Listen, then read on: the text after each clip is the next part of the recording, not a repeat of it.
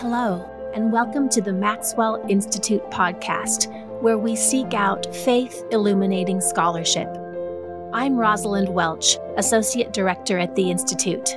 This season, we're exploring the questions we should be asking. Thanks for joining us. President Nelson recently taught, as we seek to be disciples of Jesus Christ, our efforts to hear him need to be ever more intentional. It takes conscious and consistent effort to fill our daily lives with his words, his teachings, his truths. The prophet has asked us how we hear him, but have you thought about how you see him? Do you bring pictures or other artistic representations of Christ into your spiritual life? For today's episode, I interview Dr. Anthony Sweat, an oil painter himself and a professor of church history and doctrine at BYU. Dr. Sweat has thought a lot about art and faith in his creative and his scholarly pursuits. We discussed a fascinating article he co-authored analyzing Latter-day Saints' preference for pictures of Christ praying in Gethsemane over Christ on the cross. We talk about why this might be the case, why we should make a point to include the crucifixion in our spiritual reflection, and how to incorporate art more deliberately into our faith lives. Instead of asking what picture would look best above the couch, Anthony challenged me to ask, what am I seeking from art? And do my artistic choices lead me to Christ? It's not always about what looks prettiest. It can be hard to view the death of the Savior, but the experience can draw us to him. Join us and see what you think. Good morning, Anthony Sweat, and welcome to the Maxwell Institute podcast. Thank you, Rosalind. So happy to be with you and to talk with you on this. So today we are talking about faith and art, in particular visual art, but I think all different kinds of art are connected to the ideas that we'll be discussing. We are going to talk about the role of artistic expression in defining our faith community, in expressing our culture, and I think most importantly, in leading us to a spiritual connection through the Holy Ghost with God. Wonderful. This is fun. What better topic, right? You shared with me a really interesting article. It's titled Latter-day Saints and Images of Christ's Crucifixion. It was published in BYU Studies Quarterly in 2021, and it was written by yourself and co-authors John Hilton and Josh Stratford. So in it, you look at Latter-day Saints' preference for paintings of Christ in Gethsemane or Christ on Calvary. And you had some really interesting research methods and some really interesting findings that we'll dig into in just a minute. But first, I thought we could set the stage by talking a little bit about the role of religious art, right? Paintings and other forms of artistic expression that invoke themes of the life of Christ or scripture stories or our walk as disciples of Christ. What is the role of religious art in our personal religious experience and also in our collective religious experience as a church? Yeah, what a great first question to look at. My reason for caring about this is my bachelor's degree is in fine art, so I'm a painter, and then my PhD is in curriculum and instruction. So I'm really interested in these questions because not only as an artist myself, but also because as a teacher, which is my primary role, art has been, it's not only, but it's often a form of teaching. And so art is curriculum, art is instruction. And that is a lot of how it's been used in the history of Christianity in particular. And just a nod to all my other fellow artists in different genres out there. I'm a painter, so visual art. So I'll probably lean toward that because that's my forte. But I give a nod to music and film and dance and all the other expressions of art. They serve similar functions. Art really shapes us. It changes us. It informs us. It unites us. It can divide us. So it does a lot of things. I've long been interested in this as a teacher and as a researcher. And the article we'll talk about today is about crucifixion imagery, but I've also researched this with First Vision imagery in the church and also imagery about the Book of Mormon translation. These are all different subjects I've researched and published on. How it informs us is it informs us.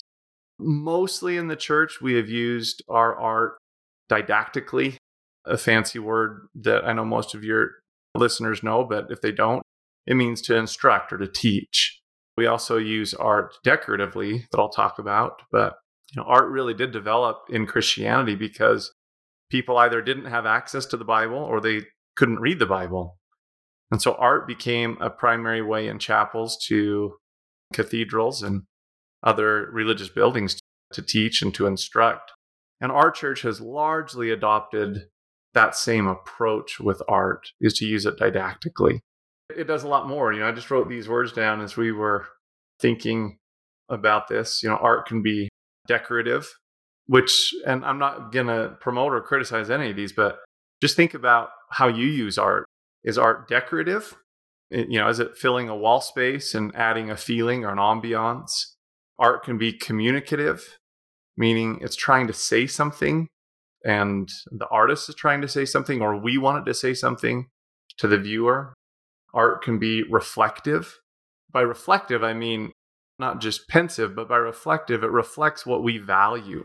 It reflects what we care about. And without tangentializing too much, the first vision is a great example of that. There is very little art of the first vision in the first century of the church for two reasons. Primarily, number one, we don't have a lot of great trained artists in the church. Most people don't realize that we don't develop a corpus of artists until really the later 1800s. But number two, we don't really start emphasizing the first vision until the later 1800s and the early 1900s. And then you start to see in the early 1900s art about the first vision. So art's reflective. It reflects what we care about and our values and norms. But art can also be transformative, meaning art reflects culture, but art can also change culture. Art helps us to make steps forward. It helps us to see the unseen. It gives us visual vistas of like, oh, I had not considered that. And art is a great medium for that. And then last, I'm going to paraphrase Brian Krashiznik, art can be inquisitive. I was in a discussion with Brian one time, and he in essence said, I'm not going to get his words exactly right, but I love the sentiment. I hope it reflects it right, that art isn't always meant to be certain or to answer questions. Art is also meant to help us ask questions and help us to explore possibilities without being definitive. So it can do a lot of things for us. And maybe as I went through those, decorative, communicative, reflective, transformative, inquisitive, it's fun to ask yourself, how am I using art personally? And maybe as a people, institutionally, which we don't really control, but as a people collectively or culturally, how are we using it? Yeah, so we can walk into a Latter-day Saint chapel, not the sanctuary itself, not the chapel itself where we partake of the Lord's Supper and the sacrament, but our halls and our classrooms. We can see the visual images that line those hallways, and we can learn something about Latter-day Saint religious culture from what we see there, because those paintings reflect who we are as a people and the shape of our faith and the themes that are most important to us. And at the same time, as we walked through those hallways, we are shaped by that art. And so we are shaped as a community, and we're kind of taught, this is important. These are the moments in Christ's life that we should pay attention to, or these are the moments in church history that are really meaningful. So we're taught by the art that we experience there. Yeah, very well said. And it's good to reflect on these things, to be conscious observers of them. Even I recently just got back from Rome. Rome, one of the centers of art in Christianity. And it was fascinating to me to go into the stake center there right by the temple. I believe it's the stake center, but we have a chapel right by our Rome temple. And you have all this beautiful art in the temple. You have all this beautiful art in the visitor center. You have art in the hallways, but then you walk into our sacrament chapel where we partake of our ordinances, and there's no art. It's very iconoclastic. It wasn't necessarily always that way. In some of our early chapels, we had beautiful stained glass images of the first vision and other scenes. It's interesting to say, okay, why is there this conscious decision that within the sanctuary, so to speak, of our chapel, we don't have any visual imagery, but in our hallways and classrooms, we do? I don't know the answer to that. It's good to even notice things like that about our visual culture as a people. Yeah, I think that's right. And we could look back at you mentioned iconoclasm, right? And There's an historical story about Protestant Reformation and their complaint against the abundance of imagery in Catholic cathedrals, in a sense that we need to get back to something that's a bit more pure, not appeal to the emotions and the aesthetic senses, but instead simply appeal to a spiritual sense. There's something to be said for that. At the same time, though, I am one who grew up worshiping in a Latter-day Saint chapel that was built in the 1920s, I believe, in Los Angeles. And it had a beautiful stained glass window behind the pulpit with a picture of Christ standing at a door knocking. The door has no handle. So it's referring to a scripture in Revelation saying, Christ stands and knocks, open the door to him and he will come into you. And as I think about how it might have informed my own moral development growing up there, worshiping week after week in that space with that image there, I think I can't say that it really taught me something in terms of like a truth that I could speak, but I think it gave me an experience. It gave me an experience of Christ being present in all aspects of our worship. As I partook of the sacrament, Christ was present. As I listened to my brothers and sisters instructing me, Christ was present. So I think that in addition to, or as an aspect of its didactic function, art also has an experiential effect on us. It can give us an experience precisely by appealing to our senses and by our sense of beauty and pleasure. I'm always struck by Lehi's dream where he goes toward the fruit and the fruit appeals to his senses. It is beautiful and it is resplendent and it tastes good and it stimulates his desire. And that desire for the fruit then trains his desire to God. And I think that art can do that same thing with us. It can stimulate our aesthetic desire and then train that desire towards God and Christ. Have you experienced that as well? Well, I love how you just said that. That was beautifully said. And one of the reasons why it can do that is because we're visual people. I'm not a neuroscientist, but the basic summary is you use a lot more of your brain to process visual information than you do even auditory or tactile information. And so this is why art is so powerful to us as a people and why we need to be conscious about how we personally employ its power. So yeah, I mean, of course, it's done the same for me over and over and over again. I like to say that my first prophets were painters. And by prophets, I mean little p, not capital P holding the keys of the kingdom, but little p in the sense of teachers, ones who showed me Jesus. I learned the life and teachings of Jesus Christ from painters. I learned about the Restoration from painters, Minerva Teichert and Del Parson and Greg Olson, but of course Harry Anderson and these other, just even CCA Christensen.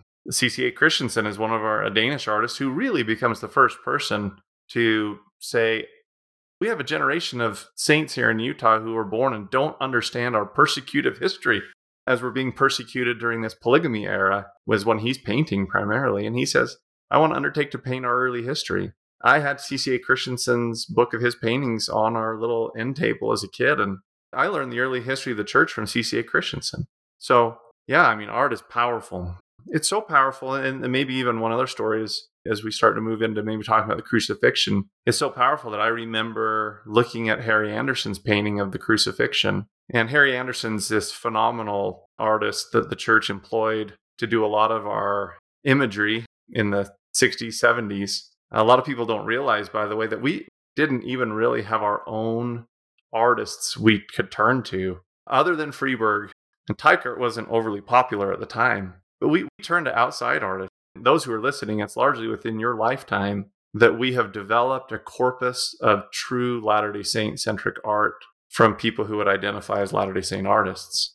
But back to your question, I remember looking at Harry Anderson's painting of the crucifixion and wondering why it was that they nailed Jesus to the cross, but they didn't nail the thieves to the cross. If you remember that image, it shows the thieves to the side and they're tied with ropes. Now, I don't know why Harry Anderson made that choice. I wouldn't presume to speak for him, but that influenced me. I grew up thinking that only Jesus had ever been nailed to a cross. I didn't know that was a common form of crucifixion for all people who received a death penalty by the Romans in the first century Judea there. So, and I had to unlearn that, so to speak, from the art. So art's powerful. It introduces us, it informs us, it can also misinform us if we're not careful, and misdirect us if we're not conscious about it. That is a great segue into talking about this study that you performed. So you had observed a kind of disconnect between the way that Latter-day Saint prophets talked about Christ's atonement on the one hand, and on the other hand, the kind of artwork that we saw depicting the atonement. Tell us a little bit more about what prompted this paper and what were the questions that you set out to answer in this study. Yeah, in this study that I published with Josh Stratford, and John Hilton was the lead author on it, John's done a lot of great research and publications on Christ's crucifixion, scripturally, doctrinally, historically. And to answer your question, the disconnect, I'm just going to read right from our paper, is that both the Book of Mormon and the Doctrine and Covenants heavily emphasize the salvific importance of Christ's crucifixion relative to his suffering in Gethsemane. More than 50 passages of Scripture speak of Christ dying for our sins, whereas only 2 passages speak of Christ suffering for our sins in Gethsemane. All church presidents have made more statements regarding Christ dying for our sins on the cross than they have made about Christ suffering for our sins in Gethsemane. So there's some of the scriptural and prophetic history. The question was, is that reflected in our artwork?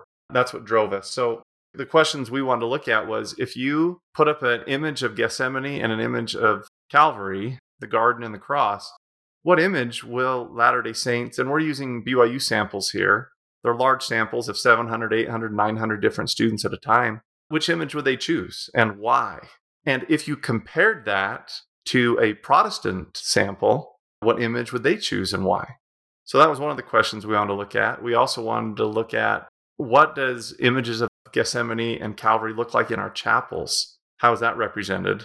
And then the third was, how has it been represented in our church magazines and periodicals? So we did a survey of all of those as well. Isn't that fun? Yes. I mean, what you found is striking and fascinating. So tell us what you found about BYU students in their preferences for images that they would want to display in their home. Yeah. One of the first things that drove this was we just did a basic survey, and we asked them this question: where did Christ atone for our sins? Now, as a listener, ask yourself that question. And obviously, we've primed and already influenced you, but when you ask it blankly, where did Christ atone for our sins? This was a free response question. And I mean, interestingly about this, 55% wrote Gethsemane on their own. 42% wrote Gethsemane and Calvary, and 3% wrote additional answers, such as like on earth. So it's interesting, though, that the majority said Gethsemane. We also asked them, where would you say the atonement mostly took place, in Gethsemane or Calvary? 88% of the students said Gethsemane. And that's a really interesting finding. Only 12% selected Calvary. And as we said, art reflects values. It reflects cultural values. So it wasn't a surprise to us when we did this study about which art they chose. And to try to help mitigate the bias, we tried to do something that we felt was beneficial. We chose 3 artists who had both painted Gethsemane and Calvary. So we chose Harry Anderson, we chose Carl Bloch, and we chose Kirk Richards. So 3 different styles of art. And we gave the students 6 images. And we said, if you had to pick one of these 6 images, which one would you pick? That way we're trying to mitigate a little bit for our style questions. So the answers were 41% chose Gethsemane by Harry Anderson. 29% chose Gethsemane by Carl Bloch. 25% chose Gethsemane by Kirk Richards. You don't need to be a mathematician. Add that up.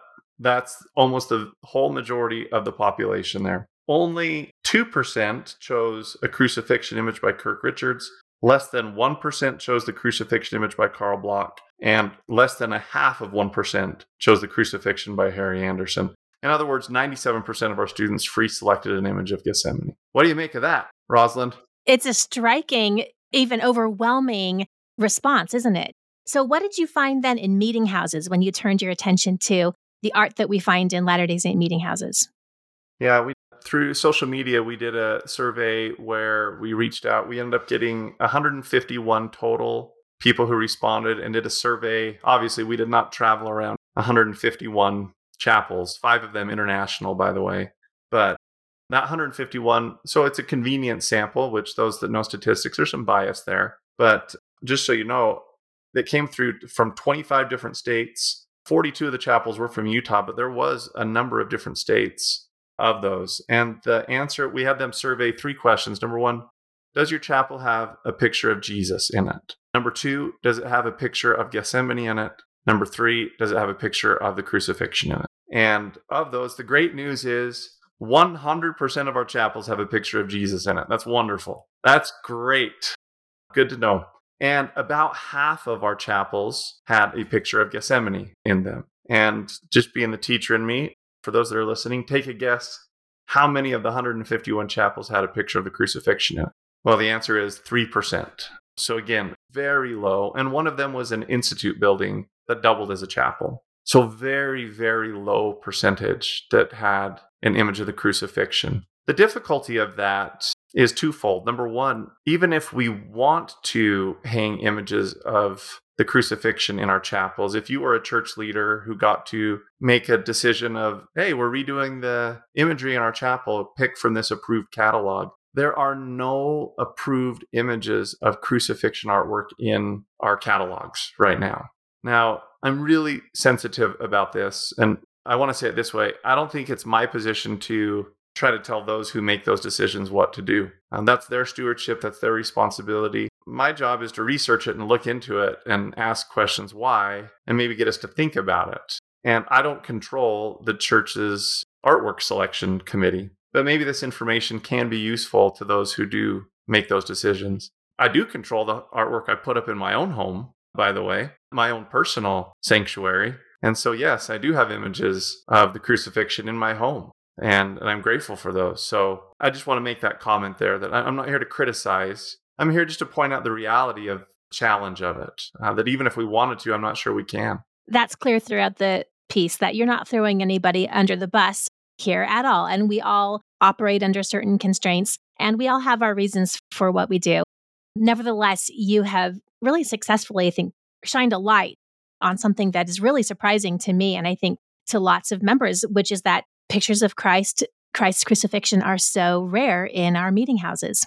Yeah, and if you process that, the difficulty that maybe I do want to bring attention to is, number 1, when we're working with our Christian friends of other faiths, and the crucifixion is so central that they're not seeing that represented visually in our institutional places. And number 2, since art influences us and what we think and what we know, the difficulty is if we want our people to place a value on the crucifixion of Jesus Christ, it's hard for them to assume, almost by visual osmosis, the importance of that if there's no imagery that reflects it around them anywhere. Yeah, that's such an important point. And it leads on to the third aspect of your study, which is the way that we are influenced by images in periodicals, in print publications. So maybe just briefly tell us what you found in general from this extensive review that you did of Latter-day Saint periodicals.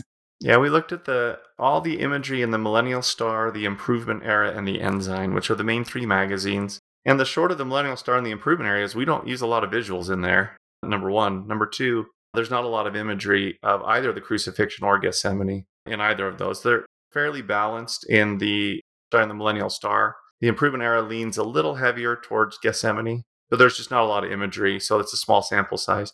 The bigger sample size is in the Ensign, which, again, our visual canon explodes at the same time that the Ensign comes about, which is from 1971 to the year 2020 is when the Ensign ended. In the Ensign, we found 100 representations of Christ's crucifixion, which is wonderful, between 1971 and 2020. But interestingly, when you compare 100 of those, in comparison, there were 215 published images of Gethsemane. So we're still twice as often showing images of Gethsemane as we are the crucifixion. And what's even more interesting about that is between 1971 and 1990, the images are balanced. They're roughly equal of how many images of the crucifixion and Gethsemane we're showing. It's not until the 2000s that things massively changed. Between 2000 and 2020, there were 154 images of Gethsemane compared to 46 images of the crucifixion. And so what's important to see about that is this is a recent shift, both visually and even in general conference. I don't have all the numbers in front of me, but if you look at Gethsemane in general conference, it was mentioned like 1 or 2 times, 2 words per million between 1850 to 1900. From like 1900 to 1930, it was mentioned like 5 times per million. Between 1940 to 1970, it was like 8 times per million or 10. And then cutting to the chase, suddenly in 1980, we're talking about it 30 times per million. And in the year 2000, we jumped to 50 times per million, 60 times per million in the 2010s. In other words, we're talking about this 100 times more Gethsemane than we used to in the past. So again, that's reflected in the artwork that we end up publishing between 2000 and 2020. That is really fascinating. And of course, it begs the question, why? What is driving this? And you don't really have an answer to that in this paper. And I don't know that anybody has an answer to that. It does strike me that, and tell me if you agree with this, when I think about Gethsemane versus Calvary, oftentimes I picture Christ in the garden praying, and I think of him there bearing my emotional burdens, bearing my spiritual agonies, bearing the relational and mental health burdens that we carry. Whereas on Calvary, I tend to think about it in he was giving up his life so that we could be resurrected, and there was a sort of more physical dimension to it there. I wonder whether over the last several decades, as a church, we've turned our attention to the way that Christ can succor us in mental health struggles, in emotional struggles, and relationship struggles. And maybe that shifts our focus more than to Gethsemane. That is a very insightful perspective. I don't know. I don't have data on that. That seems like it could have a potential. We have shifted toward that. It's interesting to me. I was just sent an article. I don't know when this came out, but it's an article from the church that says, learn how Christ's sacrifice in Gethsemane can help you overcome feelings of loneliness. So that's the subject of the article. And so maybe there's something to that Gethsemane appeals to our mental and emotional struggles. And maybe we're not focusing as much on being redeemed from sin as before. That'd be a fun study to look into. You just got your study design or your thesis to explore right there. That's right. I've got my next article on tap now.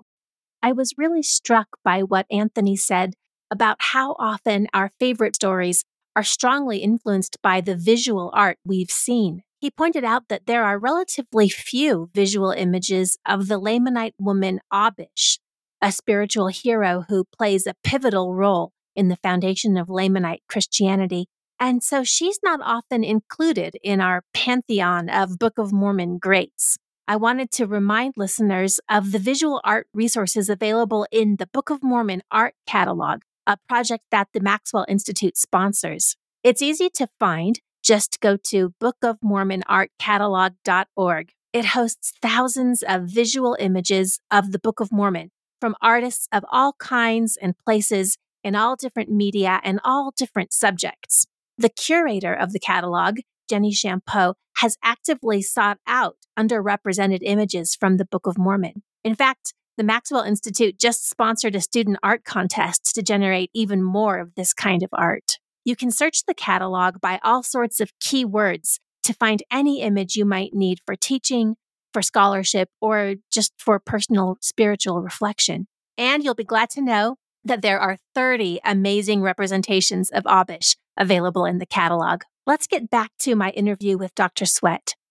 In the second half, we dive into the deep symbolism of the cross, and we discuss his personal favorite representation of the atonement. I think you'll learn something.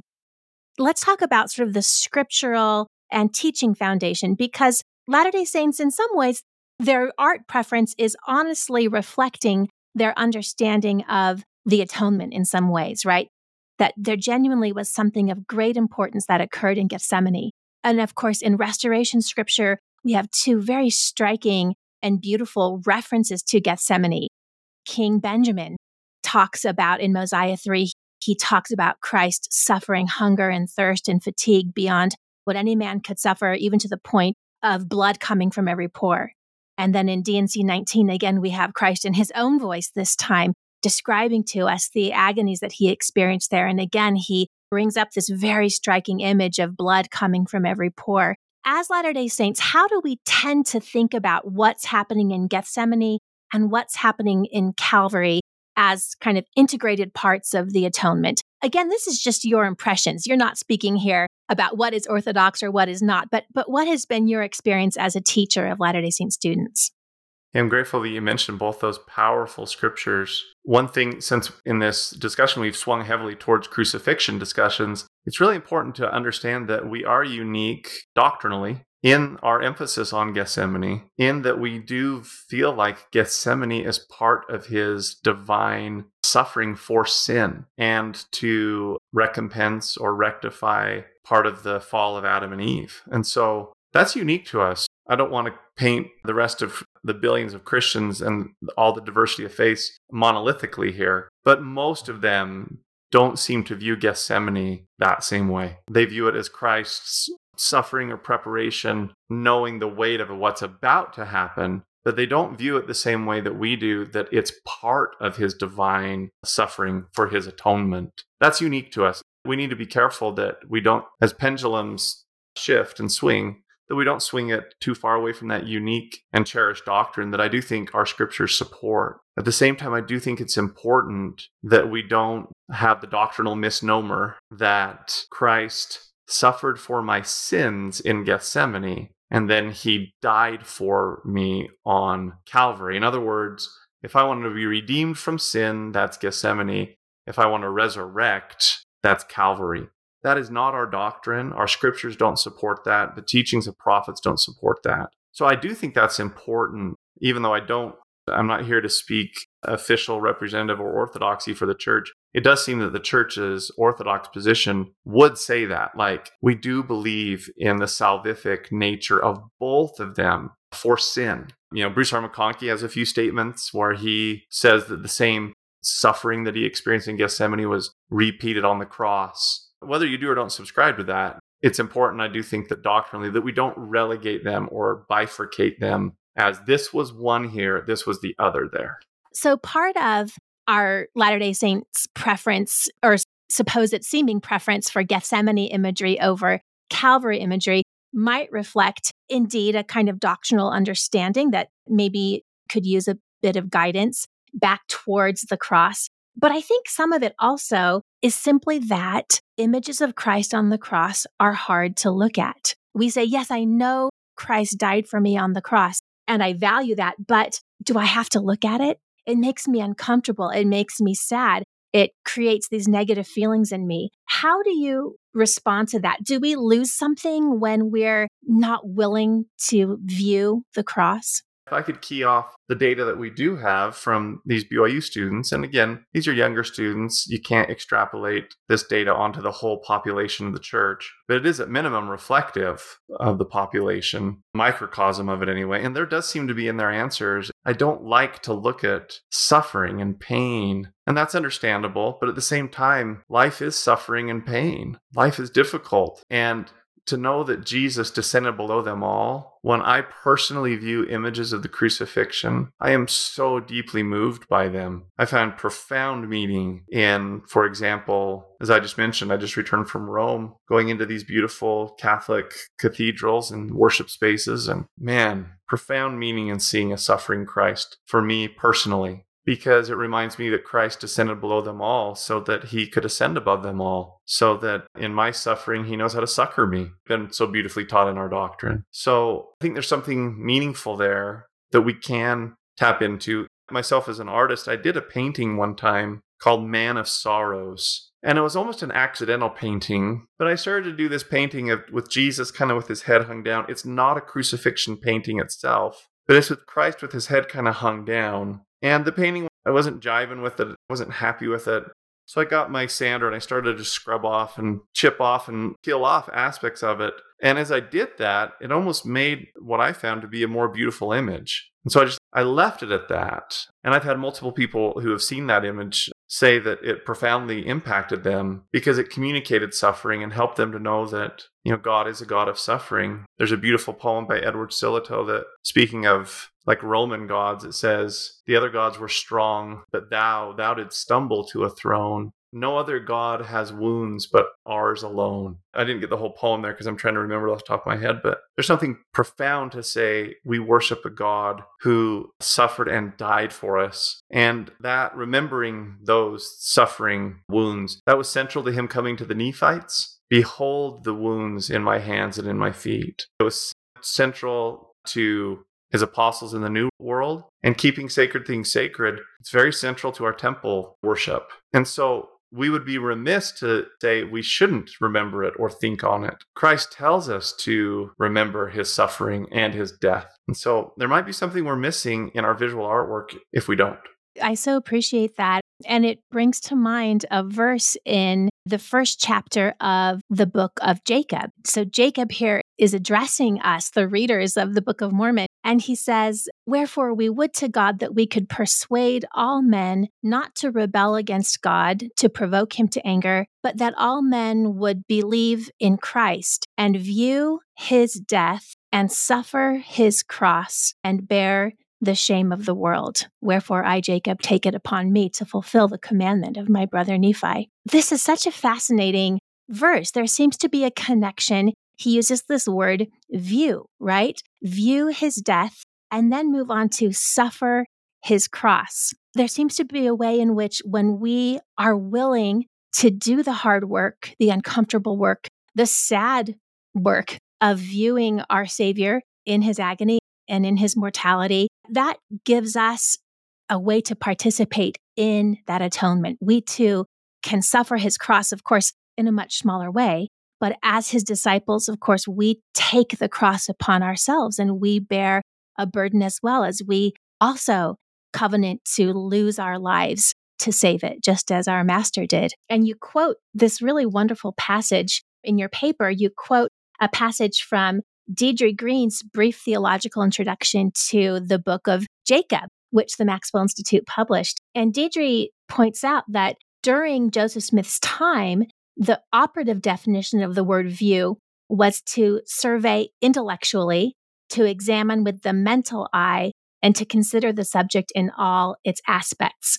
Additionally, a sense from the Latin root is that of reaching or extending toward the object one views. When we're willing to view or to look visually at an image of Christ on the cross, it opens up our minds and our hearts and extends us towards him. It draws us towards him as he promised that it would. He would draw all men to him on the cross. Yes. And he even says that I'm lifted up to draw all men unto me. And without beholding that lifting up, maybe that is something that is inhibiting us from drawing closer to him. I'm just looking here at this verse from Moroni, chapter 9, verse 25. May Christ lift thee up, and may his sufferings and death rest in your mind forever. His sufferings, and again, I don't want to exclude Gethsemane. That's part important of our doctrine. And death rest in your mind forever. And I like that it's connected to Christ lifting you up. And maybe there's lots of ways we could read that, but maybe one interpretation of that is that will lift us up closer to him. It might lift us up to be willing to sacrifice in our own smaller ways, as you said, as he did. And the cross can become a beautiful symbol for that discipleship, right? We've quite famously, as Latter-day Saints, we don't overly employ the imagery and symbolism of the cross. But it's worth thinking about, what is the symbolism of the cross for you personally, and maybe thinking more broadly, if you like, Anthony, what does the cross symbolize for you as an image? For me personally, as I mentioned, I have a painting of the crucifixion in my home. It's right outside of my bedroom. It's a beautiful painting by Kirk Richards, and I look at it every day. I hung it there on purpose to remind me to try to do what the scriptures are telling us to do, to behold his suffering and his death. But as I see that painting, it reminds me that I worship a God who so loved the world that he gave his life for us. Not just for me personally, but for the whole world.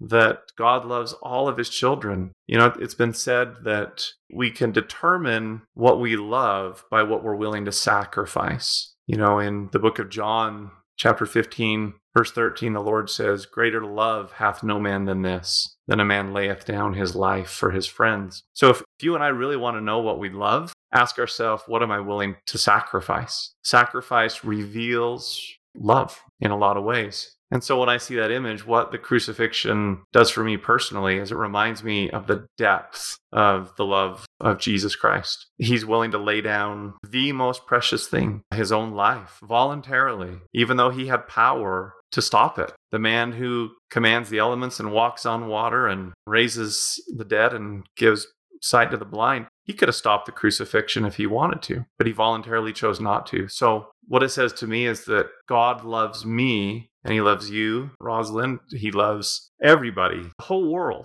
He loves the whole world so much that he's willing to voluntarily lay down his life for the world. That's what it does for me. I so agree. For me, the cross is a symbol of love. It's a symbol of Christ's love, God's love. It's a symbol of the condescension of God. Nephi talks about in 1 Nephi 11 that Christ was willing to come down to be with us, to live among us in solidarity with us, to the point of giving up his life for us. I also think there's something really profound in the image of the juxtaposed beams of the cross. And this is something that I've read other theologians write about. And they see in these two crosswise beams of the cross something that is sort of irreconcilable, right? If you think about two parallel lines, those are kind of reconciled. But the cross, there's a kind of irreconcilable crux at the center of the cross. And to me, that has very deep symbolic meaning as well. Ultimately, it can symbolize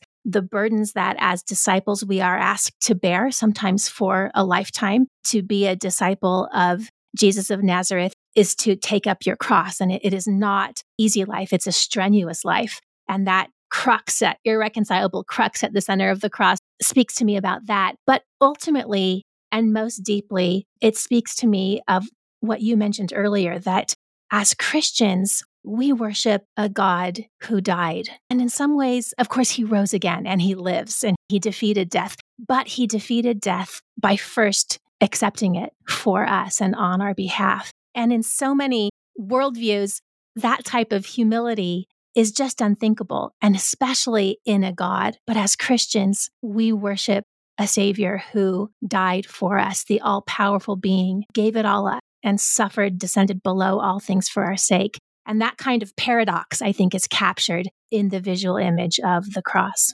So, Anthony, I would love to know if there are any particular artistic representations of Christ that speak to you with an especially powerful voice. Yeah, the one that's coming to my mind as you asked that question, because I recently got to see the original of it, is Michelangelo's La Pieta. This is beautiful. It's in the Sistine Chapel, this beautiful carving of Mary, the mother of Jesus, holding her deceased son in her arms. And just what he's captured there artistically, not just technically, but artistically, is so powerful. It gives a visual representation of the price that was paid. Sometimes the paintings of not necessarily Christ on the cross, but sometimes the paintings of the descent from the cross, or the women weeping or holding him like the Pieta, or them wrapping his body, the reality and the corporal reality of them processing this and dealing with this, so powerful for me. Those images are very moving for me personally. As we're moving towards the end of our interview, I'd love to think sort of practically for our listeners out there, Latter-day Saints. How do you think saints can use art more effectively in their homes to influence their own family faith culture?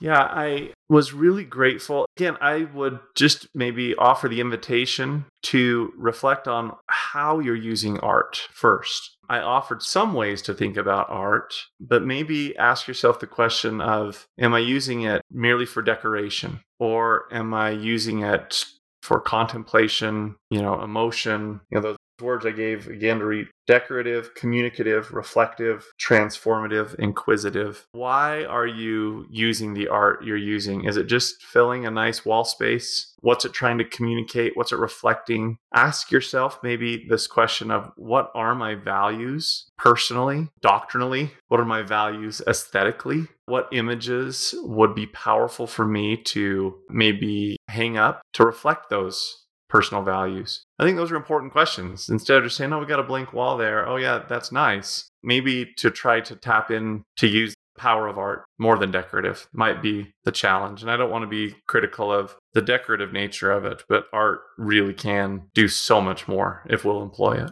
Is it important, Anthony, for the painting above the couch to match the couch? I will leave that to the listener. I mean, there definitely is something to be said for the aesthetics of it, but maybe my invitation would be try to push things beyond mere aesthetics.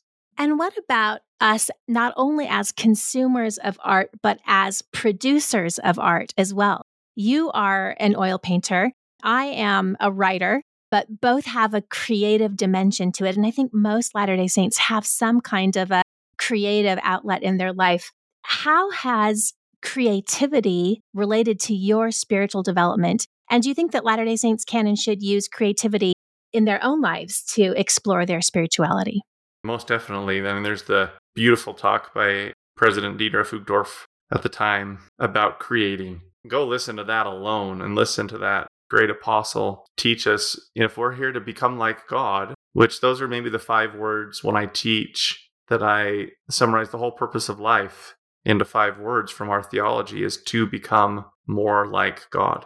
And God is creative. And if you say, well, I'm not creative, well, the grace of Jesus Christ is here to help us become more like God.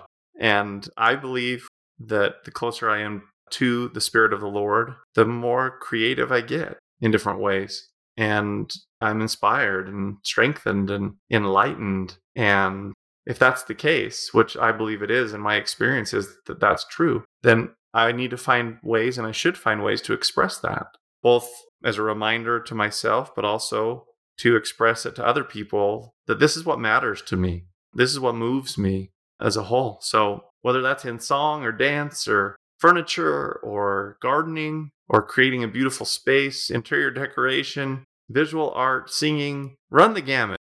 You find your way to say, I'm going to use some creative power to reflect what I value. It's part of being like God, in my opinion. Well, thank you, Anthony Sweat, so much for joining us today on the Maxwell Institute podcast. You've given me so much to think about, and I think our listeners will agree. Thanks very much. Thank you so much. Thanks for listening to the Maxwell Institute podcast.